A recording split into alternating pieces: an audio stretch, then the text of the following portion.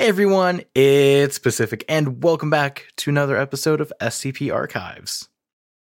First things first, I just wanted to give a huge shout out and say thanks to everyone who visited our booth at Midsummer Scream, and everyone who came by our panels. It was great meeting all of you and seeing all of you, and John and I had a great time. We'll definitely be doing more conventions and live shows in the future.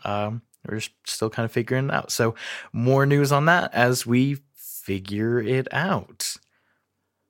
Otherwise, not a ton going on right now, so I want to give a big shout out to this week's patrons, including King Reaper, Irish Dragon King, Kay McKenzie, Divine Turbo Diesel, Brandon Holland, David Herman, Audrey Resendez, and Duke McDaniels. Thanks, guys. Your support means the world, and it helps us do what we do. Quick ad break, and then this week's episode. Enjoy. This is the story of the one. As a maintenance engineer, he hears things differently. To the untrained ear, everything on his shop floor might sound fine, but he can hear gears grinding or a belt slipping.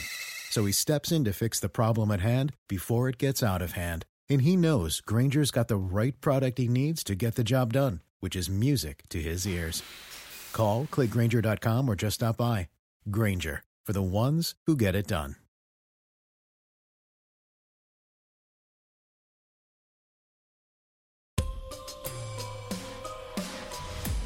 Warning. The Foundation database is classified. Unauthorized access will result in detainment. Within this archive, you'll find the procedures, descriptions, and accounts of the most notorious anomalies we've encountered to date. Secure, contain, protect. The following is an introduction statement intended for new members of MTF Psi 9, Abyss Gazers, by 05-4 regarding SCP-2480 at the height of the anomalous threat. We are on the verge of an SK-class dominant shift as a result of SCP-2480.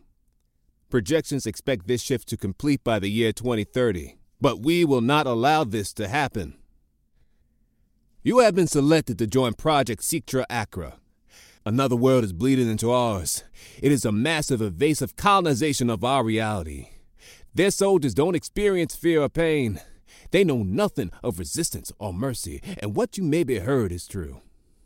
Genetic analysis of the enemy has arrived at the conclusion that are mostly human. They cloak themselves in a facsimile of our own baseline reality. They wear the faces of the people we love, forcing us to kill over and over the very people we're fighting to save. Every word you heard about these abominations is, in all likelihood, absolutely true. But there is one myth I need to dispel. These aberrations can be destroyed despite the lies claiming otherwise. Make no mistake, we won't achieve our objectives without substantial sacrifice. You will see friends and comrades die. Devoured by behemoths, sundered by the cries of jabberers. Despite your significant training, the survival rate for MTF Psi 9 teeters at approximately 55% during the first month of active duty. But that is a vast improvement over initial mortality rates. Flesh is their weapon. Ours is technology, innovation, and the wisdom of those who came long before us. Few had the vision to recognize this threat. This is our world. These are our people. We can live for ourselves today or help secure tomorrow for everyone.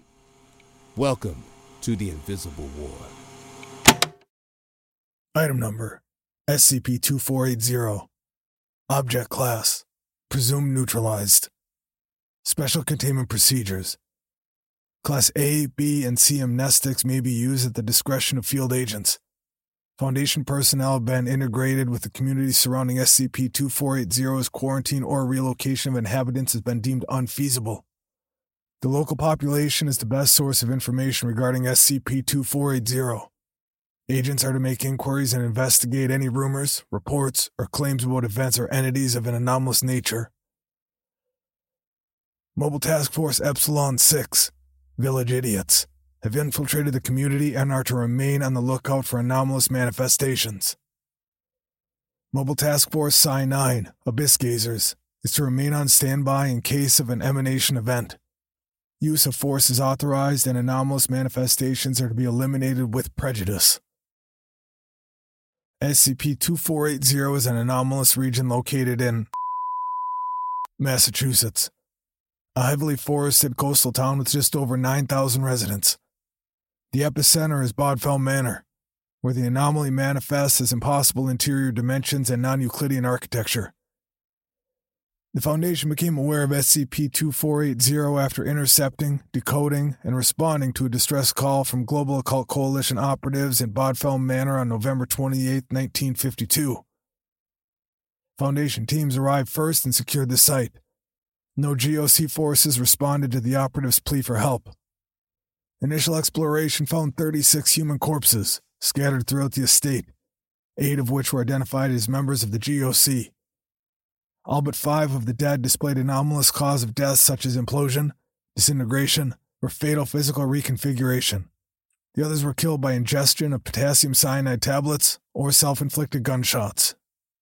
Further exploration of the structure revealed inconsistencies between the size of interior and exterior architecture.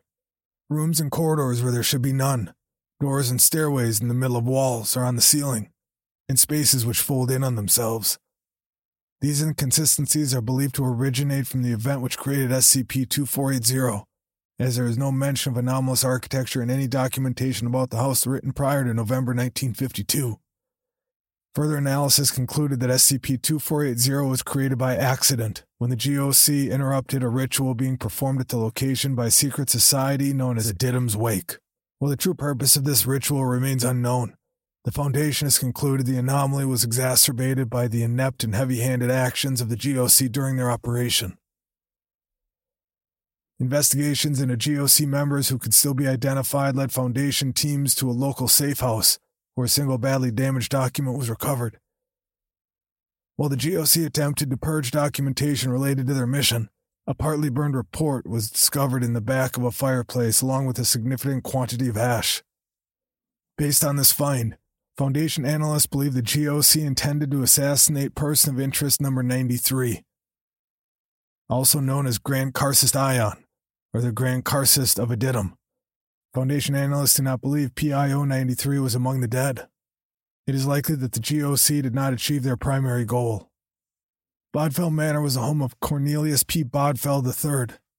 Mr. Bodfell was a millionaire industrialist with an acute interest in the occult. His body was recovered among the dead. Foundation coroners described his corpse as having been reorganized, with limbs and organs in places they didn't belong. No physical trauma was found that could account for this change. From documents recovered at the manor, Bodfell was identified as the leader of Adidum's Wake. The group was dismissed by the Foundation in 1932 as a decadent upper-class social club.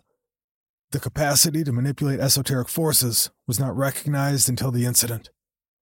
The investigation of Bodfell Manor uncovered disconcerting evidence with regards to Cornelius P. Bodfell III and his organization's activities. Based on several meticulously kept journals and a collection of photographs, Bodfell and his followers would frequently host orgies that included cannibalism and ritual human sacrifice. Discovered within the journals were sermon notes, a guest list whose names included affluent families, respected politicians, leaders of industry, and several with significant religious authority. Among Bodfell's belongings was a handwritten tome containing religious scripture. His journals referred to this book as a Volksaron. Its text used a unique script which is yet to be deciphered. The Grand Hall contains a marble statue depicting an entity with a leonine head and veriform body. Dr. Judith Lowe, a senior advisor at the Foundation's Department of History, confirmed that the statue is consistent with representations of the Demiurge among certain Gnostic sects. This Demiurge, known as Yaldabaoth, Seklas, or Samael, has no history of being presented with reverence, but is believed to be a figure of worship for Adidum's Wake. At the base of the statue, written in Greek, are the words, "Desire is the measure of all things. Be unbound from moral tethers. Do as you will, to whom you will." In mid-1988, Simon Oswald, director of Site-13, failed to send a biannual report on the state of SCP-2480, which had no reported changes since its original containment. The Foundation believed it to be a bureaucratic error and attempted to contact Site-13, but received no response. Agent Samuel Rowe and Sarah Valentine were sent to investigate, but neither agent has since made contact. Their fate remains unknown. Mobile Task Force Epsilon 6, Village Idiots, was dispatched to in order to re-establish contact with Site-13 and properly secure SCP-2480. Members of MTF Epsilon 6 were able to successfully integrate themselves into the community as new residents or tourists, but no sign of Site-13 was found. The following is a transcript of mission logs recorded by personnel assigned SCP-2480. Superfluous data has been expunged for the sake of brevity. Mission log, Agent Emma Lightbody, Day 6. Cliché as it sounds, I've noticed a certain wrongness here. It isn't anything that I can actually pinpoint. In another place, I'd probably dismiss it immediately. Last night I saw a man mowing his lawn at midnight. Strange behavior, but not itself an anomaly. Maybe he's just eccentric. This morning I noticed a man staring me down at the fish market. His eyes never blinked once. There's a smell, too. Not fish, not the sea, subtle but pungent all the same. Mission log, Agent Adam Grayson, Day 11. I'm not comfortable in this hotel one bit. You can hear people running about at all hours of the night. Can't get any sleep. Keep checking the damn peephole. Last night, decided to check it one last time before heading to bed. Saw a face. Couldn't tell you if it was a man or woman, but as soon as I looked, they started to slam their head against the door over and over again. They just wouldn't stop. Mission log, Agent Emma Lightbody, Day 16. I don't know what command is waiting for. Our target is Bodfell Estate, but they've stayed their hand so far. Maybe they know something we don't. A nervous-looking man approached me on the street. Reeked of whiskey, but his tone was sincere. Asked me if I was a Fed. Lied. Said I was, and was able to get some info. Talked about monsters in the fog. Screaming their secrets, he said. No idea what he meant by it. Said it's been like this for over 40 years. They found him dead the very next day. Locals claimed he drowned. This town is full of liars. Mission log, Agent Adam Grayson, Day 20. Fog is thick here. Always raining. Even the trees look sad, like they're stuck in autumn or something. Too much gray. Not enough green. The locals don't talk much, just keep to themselves. It's strange for a supposed vacation destination. The majority of folks don't ever smile. They look damn tired, too. Even sickly.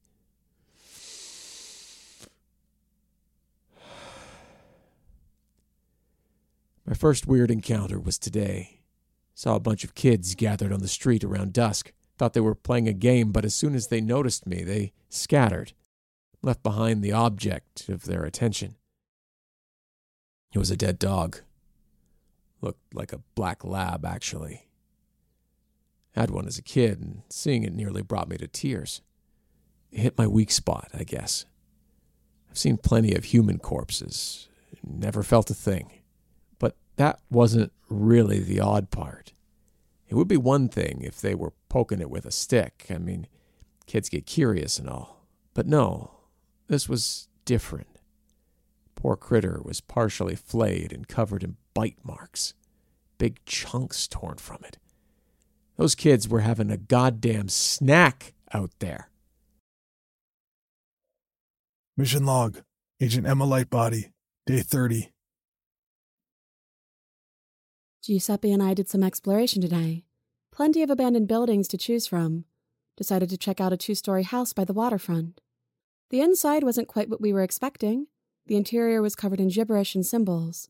Odd, but not anomalous. Another notable detail was in the living room. Had one of those tiny screen TVs, the sort you'd see in the 50s and 60s. There were 4 TV dinner trays still standing and holding half-eaten meals, decayed beyond recognition. What family abandons their home and all their belongings in the middle of dinner? Thought we caught a glimpse of someone. Chased them upstairs but never found anyone. Giuseppe thinks we were chasing our own shadows. Maybe he was right. We'll check out another place tomorrow. Maybe secure us a proper anomaly. Mission log. Agent Adam Grayson. Day 39. The others underestimate the dive bar scene in this town. Some think you can't trust a drunk to offer proper intel, but they're wrong. Just have to filter out the noise. Besides, the inebriated seem to be the only honest folk here and easy to bleed for information. Conversed with an old fisherman. Looked like he'd seen some rough living. Rambled a lot. Started sobbing about lost siblings. Said Bodfell took 2 sisters and a brother. Questioned him more, but couldn't get him to answer if he meant the estate or the dead millionaire himself. Guess he was old enough for the latter. Saw the original report in the mission briefing. Bodfell was a sick fuck.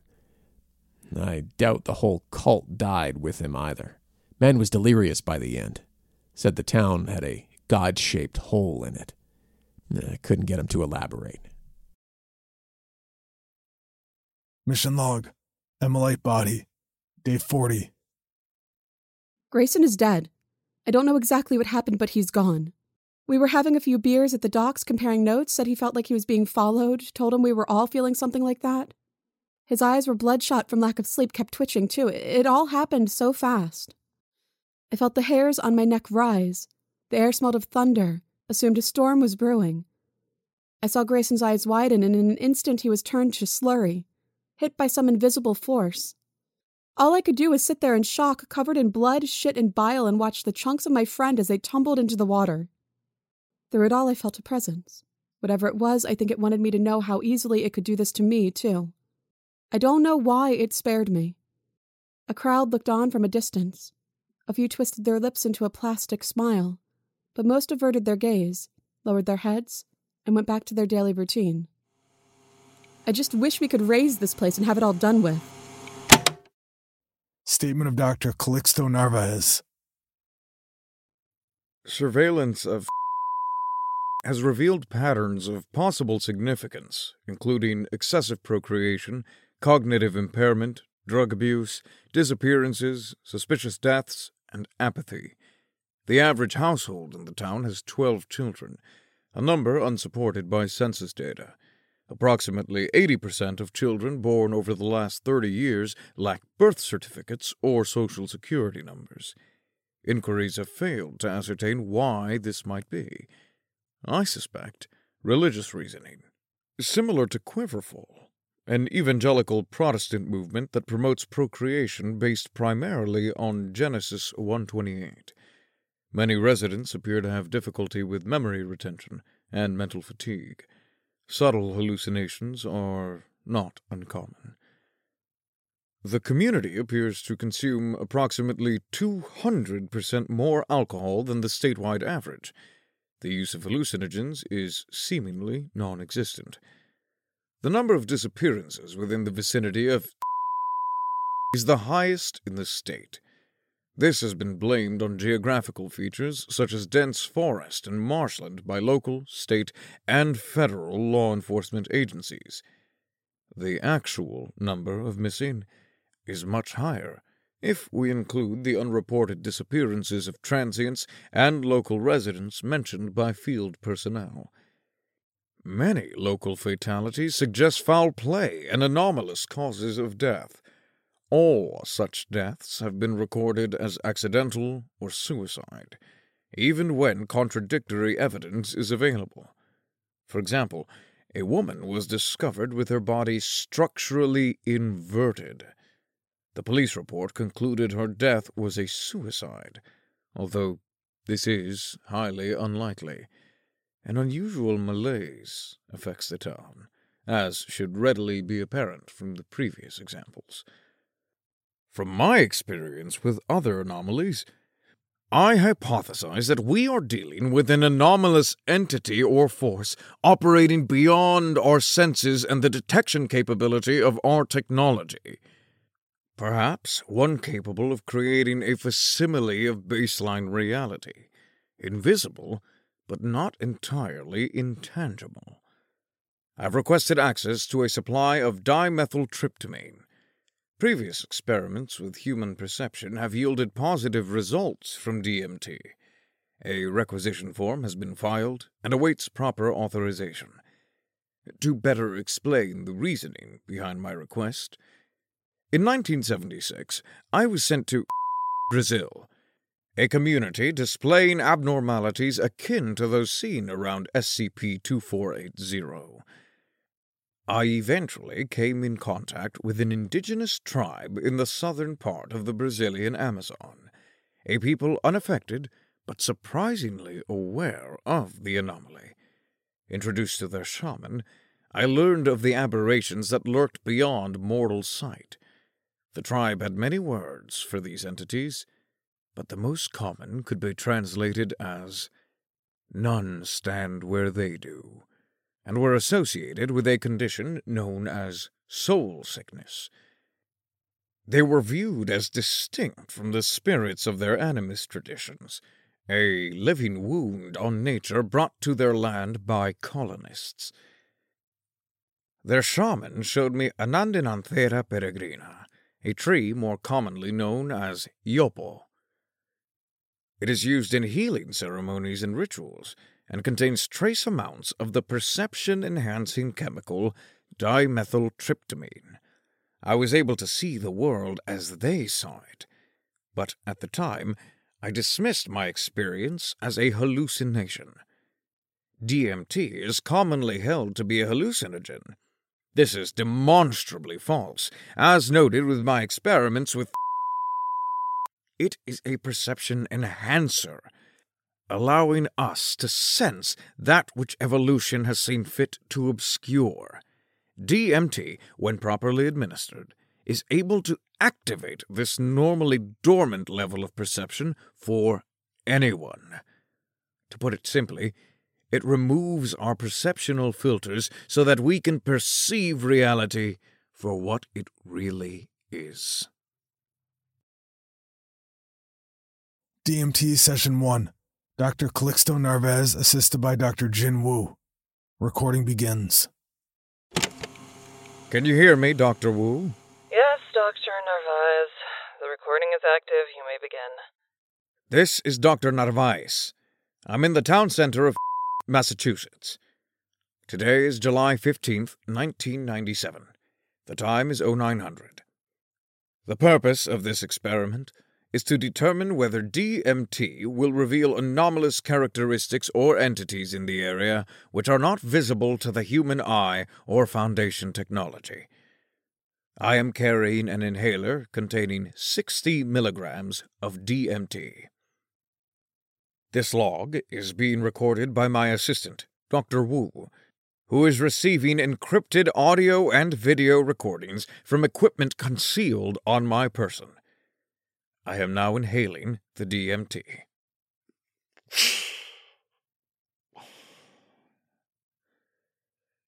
I have inhaled the DMT. Within approximately 1 minute, I will experience a tingling numbness throughout my body, and the drug will take effect. There it is. Yes. Colors are becoming more vivid, and a yellow fog has cloaked the town. I see people in dark, hooded robes. Their outfits appear to be poorly stitched leather and hide. I cannot see their faces, and I feel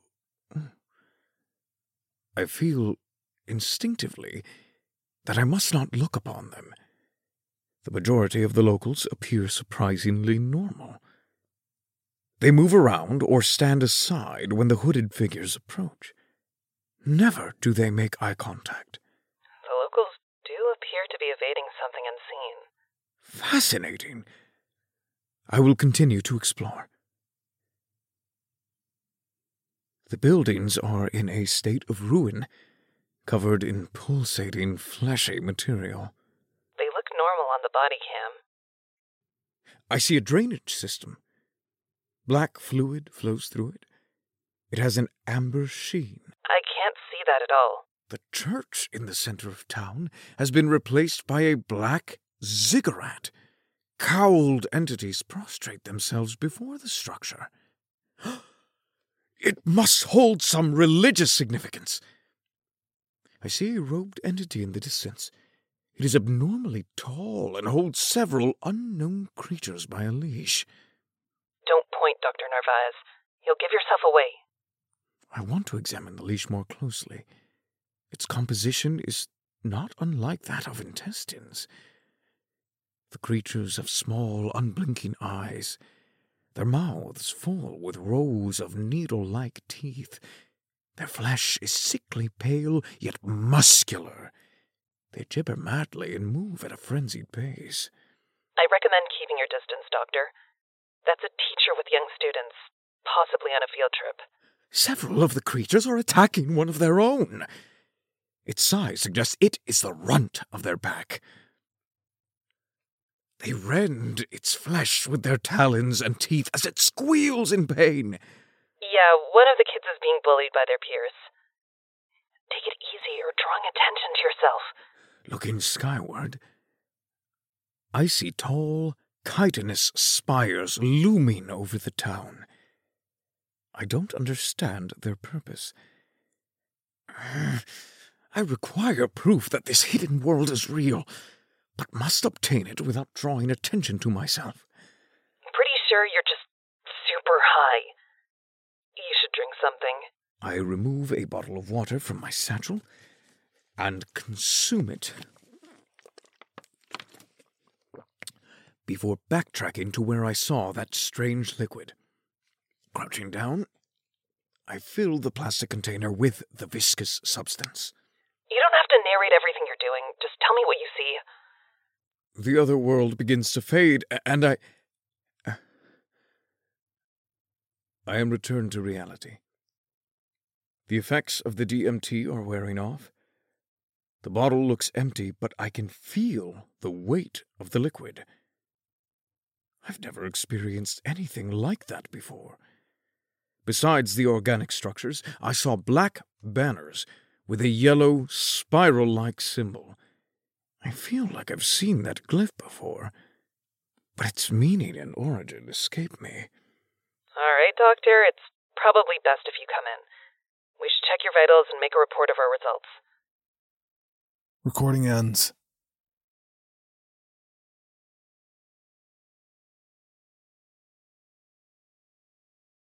The following is a note written on the lab report by Dr. Jin Woo, following the return of Dr. Narvaez to their field lab. Contrary to expectations, the bottle brought back to the lab by Dr. Narvaez does contain fluid. It became visible after its removal from SCP-2480's hypothesized zone of influence. It is black and reflects light with an amber shimmer consistent with Dr. Narvaez's observations while under the influence of dimethyltryptamine. Substance is a liquid, although somewhat gelatinous.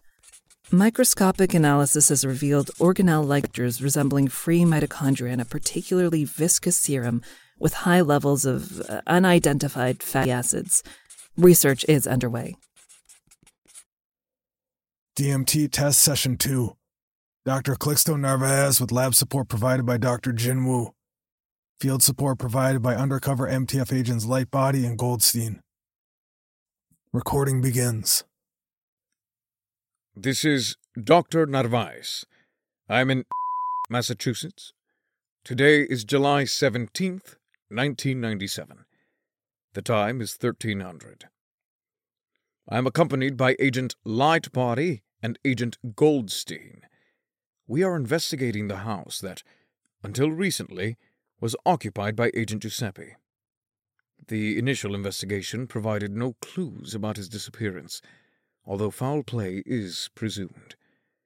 Repeating the methodology of my previous experiment, I have a live encrypted audio-video feed connected to my lab. The feed is being monitored by my assistant, Dr. Jin Woo. Goldstein and Lightbody are also wearing body cameras. I will inhale 60 milligrams of DMT and examine the building under its effects to see if new evidence or clues present themselves. This should be good. Agent Lightbody, Are you all right? You seem distressed. I'm fine. Let's get on with it. Very well. We've completed an initial examination of the building exterior. I am now taking DMT.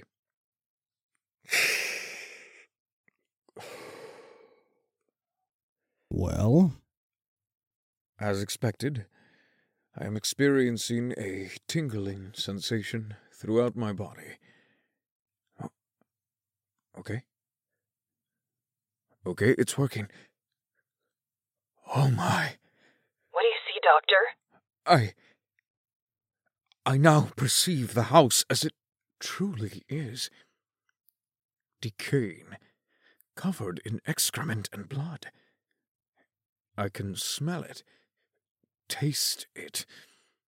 I imagine this to be what it is like to bite into a tumor, a rotten tumor. Tumors are just flesh, after all. Jesus. Okay, let's head inside. The front door opens into the living room. Written on the wall just above the couch, words. He is dreaming war. A diatom will rise. The meaning of these words are beyond my understanding. There are other symbols. They are in a language I have never seen before, and impossible to decipher. I wish we could record The what group he's seeing. moves through the house, but no other oddities are detected in the rooms on the main floor. Lightbody, get the door. I'll keep an eye on the doctor. Got it. The group moves down the stairs, with Goldstein carefully guiding the doctor. Looks like a root cellar. Yes, an ancient root cellar. On the far end is a large spiral painted on the wall. I feel compelled to inspect it closer. Be careful. As I draw closer, the wall fades, yet the symbol remains, as if painted upon empty air. Through this archway are descending stairs. Yeah, there's nothing there, Doctor. It's just a dirt wall. Dr. Narvaez approaches the wall and steps through, down onto stairs the rest of the group can't see. What the He hell? just walked through the fucking The wall. camera's gone black. There is no wall. There was never a wall. Only a clever illusion. Where the hell did he go? Woo, can you help us out? Close your eyes and step through as I did. Come on, Goldstein. This isn't the weirdest shit we've done on the job. Fuck. Wish I had my tactical gear. Let's do this. Agent Lightbody steps forward. Following the doctor's instructions, she closes her eyes and steps through the wall. She stumbles on the first step, but Dr. Narvaez helps her steady herself. Holy shit, it's dark as fuck in here. Agent Lightbody retrieves a flashlight from her pocket and turns it on. They are standing on stone steps that descend into the earth. Woo, can you see this? No. Camera feed is black. Audio is still mostly clear. For now. Goldstein follows Lightbody through the invisible door, and now all three are on the staircase. Wow. That was unexpected. Now all three of us are on the other side. They too see the descending stone stairs. Let's go. I can't see anything. What's happening? We are walking down the stairs. Into the bowels of the basement's basement. There's a tunnel here. The walls quiver and tremble with life. Porous, they bleed a sap-like material. Woo, you still with us? Woo, come in. Woo, come in. We've lost her. GPS isn't working, obviously. Lightbody, you have your compass? Yeah, but it's just spinning around and around. There must be some kind of magnetic interference down here. Lightbody draws her sidearm, and Goldstein follows her lead. I'll take point, Dr. Narvaez. Stay between us. Goldstein, watch our backs. The team moves down the tunnel until they reach an antechamber where the tunnel splits in many directions. This way. Narvaez chooses a path on the left, and Agent Lightbody leads the way, pointing her weapon and flashlight ahead of her. They walk for only a few minutes before reaching a rotted wooden door. Can you see the door? Yeah, it's just a regular door. It's in pretty bad shape, though. I'm opening it. Lightbody pushes the door open and steps through, sweeping her light from side to side as she scans for threats. Narvaez and Goldstein follow. Clear. There's a light coming through the walls. The team has entered what appears to be a dilapidated shack with ancient wooden walls and farming tools hanging from hooks in the ceiling. GPS is back online. Looks like we're on the opposite side of town. What? We weren't down there that long. I can hear you again. Can you hear me? Loud and clear. Before anyone can object, Dr. Narvaez steps outside. We appear to be in a field of some kind. A yellow fog blankets the land. Goldstein and Lightbody follow the doctor outside. Looks like an abandoned farm. GPS says you're relatively close to the Bodfell estate.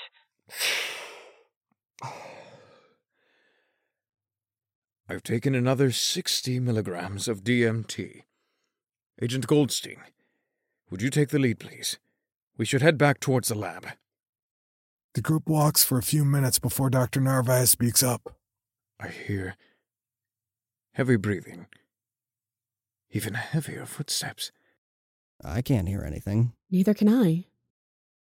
Which way, Doctor? Doctor, what's wrong? Doctor, what's wrong? We need to run. Now! Dr. Narvaez bolts into the field as Goldstein is lifted suddenly off the ground by an unseen force. Something tears into his torso, spilling his entrails into the knee-high grass. He howls in shock and agony, firing his sidearm uselessly at his invisible assailant as he dies. Lightbody looks around for the shack, but can no longer see it. She turns instead and follows the doctor into the overgrown field, pushing through in an attempt to keep her eyes on the fleeing doctor. Then suddenly, something grabs Agent Lightbody by the ankle and drags her down. Narvaez keeps running and doesn't look back. Recording ends. The following was written by Dr. Narvaez following his return to the lab.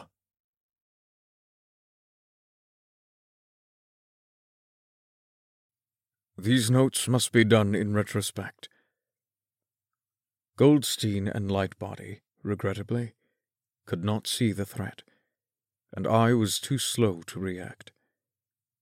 I mourn their loss, but must describe the encounter in as much detail as possible. I saw the massive humanoid, maybe 4 meters in height, shamble out from the fog. I wanted to scream, but I attempted to remain calm in order to gather as much data as possible. Physical description. Its flesh was pale and flabby. Its face dominated by a large, tooth-filled mouth. It lacked visible eyes, ears, or nostrils. Its teeth and 3-fingered hands were heavily stained, caked in what appeared to be viscera. The entity charged us, loping like a colossal gorilla. I informed the others that it would be best that we retreat, but it would prove too late for Agent Goldstein. The entity lifted him with a single hand and tore into his torso with its teeth, disemboweling him in the process. We ran through the fields, unable to find the shack from which we came. I was unarmed, yet I alone had the means to lead. I should have supplied the agents with DMT, something I deeply regret in retrospect. I could feel the ground beneath my feet quake. Casting my eyes downward, I saw fragmented flesh, like harlequin-type ichthyosis. With each step I took, the skin splintered and gushed like an infected, pus-filled wound. The ground soon ruptured with slithering crimson tendrils. They snatched Agent Lightbody by her ankle and pulled her into a hole far too small for any human. I ran and never looked back. I hope this is enough evidence. I have no wish to return to that place.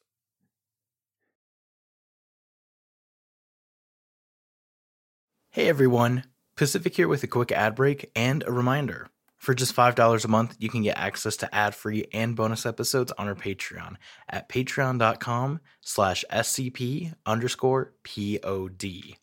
There's also a link to our Patreon in the show notes below.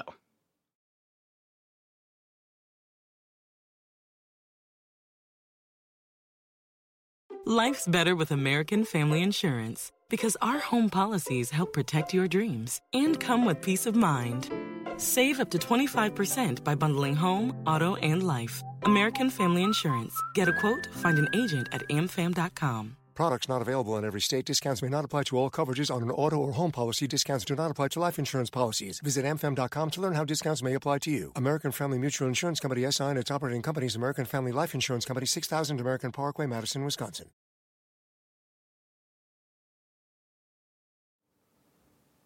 And now, back to the episode. Project Citra Acro was conceived by the Foundation and Global Occult Coalition in order to contain and neutralize the threat presented by SCP-2480. MTF Psi-9, Abyss Gazers, was formed as a joint task force consisting of personnel from the Foundation and Global Occult Coalition.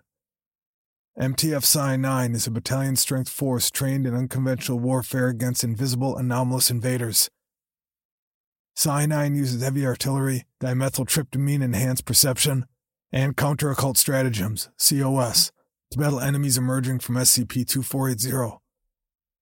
MTF Epsilon-6 will continue working undercover in SCP-2480 infected locations, collecting intel for MTF Psi-9 operations. This is proven an effective, albeit costly, method of preventing the spread of SCP-2480. Please see Document Engagement Protocols, SCP-2480-2 through SCP-2480-46 for further details. With the use of dimethyltryptamine, MTF Psi-9 operatives are able to perceive their targets. After 12 years of nighttime clandestine operations, and after suffering heavy casualties, MTF Psi-9 were able to reclaim Bodfell Estate and Site-13. The apprehension of SCP-2480-1, former Site Director Simon Oswalt, has potentially neutralized the threat of SCP-2480. Although still invisible to normal perception, SCP-2480 entities in grew idle, refusing to feed or even defend themselves. It is currently hypothesized that SCP-2480-1 controlled SCP-2480 entities via pheromones, and that its removal caused said entities to become directionless. Several cadavers were discovered impaled on the outer walls of Site-13. Estimated age of the dead and the style of uniforms worn suggests that they perished in the early 1960s. Physical examinations of SCP-2480-1 revealed significant mutation from baseline humans. A vivisection determined that the subject lacked all internal organs save for the brain, lungs, and heart. The brain showed notable deviation, most significantly a pineal gland 8 times larger than normal. SCP-2480-1 is currently secured at Armed Biological Containment Area 14.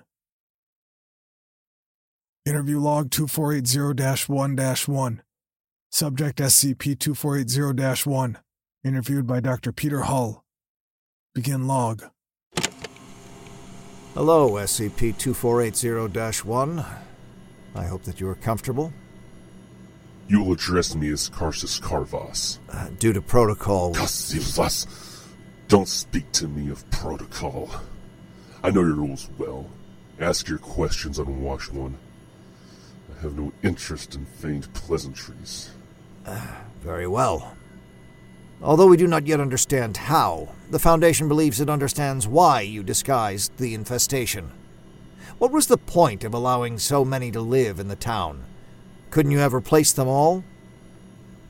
Fresh materials are always in demand. Why would a farmer butcher all of his pigs? The population must be kept alive and encouraged to breed. Never deplete a necessary resource. What happened to those that vanished? Pigs are clever animals, you know. Intelligent and noble. But pork is delicious. I see. Moving on. How long have you had these anomalous properties? Was it before or after your recruitment to the Foundation? It was soon after my appointment to Site-13. Soon after I was made aware of the Foundation's dossier on Dullard, it called me. A mirthless bureaucrat without known family or friends. Perfect, it said, to be director at the inconsequential Site-13. That is not nearly enough to justify your traitorous actions. You unimaginative imbeciles thought it safe. Safe. Please answer the question with regards to your anomaly. A gift from one who saw my full potential.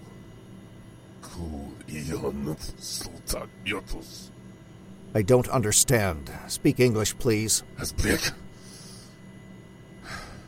Eon, our immortal father, breaker of chains, his divine shadow, Grand Carsus of Atium, Lord of the Nevermint, our priest, divine God, our God. Ion! That was all I needed. Ion. Please do not waste my time with gratuitous titles. Do not interrupt, you better. Disobey me, and I'll have you nailed to the wall with the other Calm hand. down, or we will be forced... Atium will rise! I will make you dance, meat puppet! You are a joke to me! SCP-2480-1 breaks its restraints, self-amputating its arms in the process. Entity squirms on the floor towards the cell's ballistic glass and begins beating its head against the impenetrable surface. Security and medical personnel, dressed in protective hazmat gear, enter the containment unit. Subject is restrained, gagged, and treated for its injuries. End log.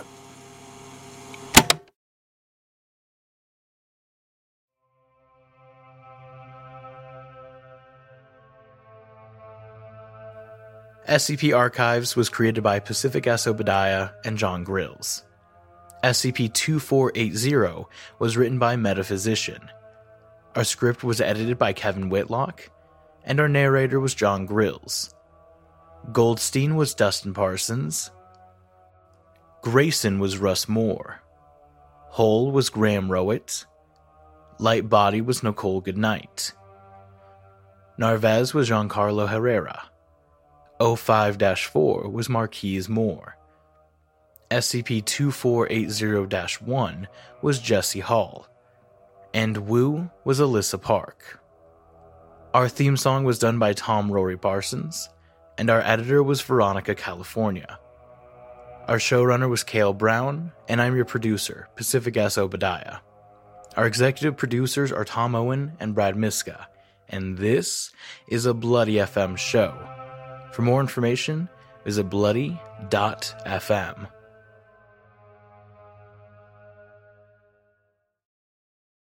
This is the story of the one.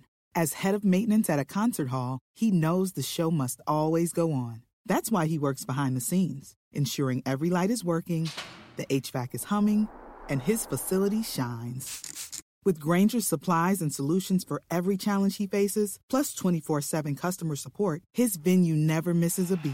Call quickgrainger.com or just stop by. Grainger, for the ones who get it done.